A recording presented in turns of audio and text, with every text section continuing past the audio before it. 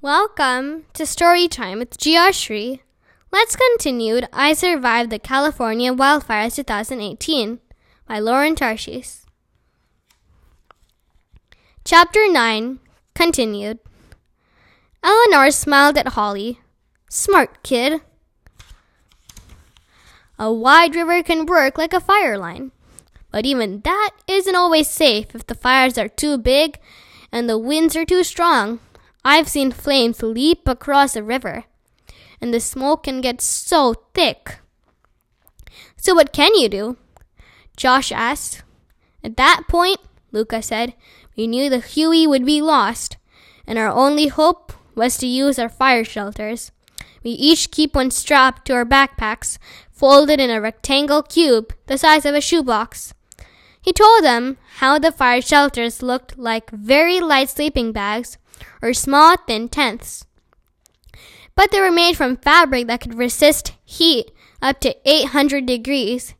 You wrap the fire shelter around you, drop onto the ground on your stomach, and hold it tight so the fire doesn't rip it off when it goes over you. Josh's mouth dropped open. So you lie there inside the fire? He squirmed a little in his chair. That's right, Eleanor said. And the fire shelters work? Mom asked. Most times, Luca said. But you just have to make sure you're in a spot that's clean. Just dirt or rock. No plants or grass around you that can burn. Because if the fire gets under you, the shelter will melt. Or even with just a small gap, the wind will tear off the shelter and the hot gases. Everyone was very quiet for a moment. We weren't sure where we would go, Luca continued. Then I noticed some deer running down the hill. Squirrels and rabbits too. Animals have a good instinct for where to go in a fire. We went in the same direction as them, and were able to get to some clear land in time to deploy our fire shelters. And his voice trailed off, and Eleanor picked up where he'd left off. We all dropped down and huddled together. We had just a few seconds before we heard the fire racing down the mountain toward us.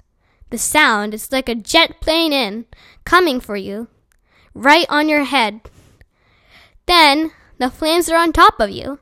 The fire sucks the air out of your lungs, burns your throat. You feel like you're going to be cooked alive. All you want to do is get up and run. What if you do?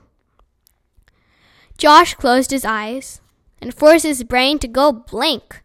He couldn't think about what it would be like to be belly down on the ground while a fire roared on top of him. How long did you have to stay like that? Mom asked softly. A minute, maybe less, Luca said. Felt like hours, but then it was over. How terrible, Mom whispered. It was, Luca said. We've been through some bad fires, but that one still gives me nightmares. Eleanor nodded. But something happened to our team that day, she said. We came together, got each other through. And now it almost feels, her voice trailed off, like she wasn't sure how to explain how she felt.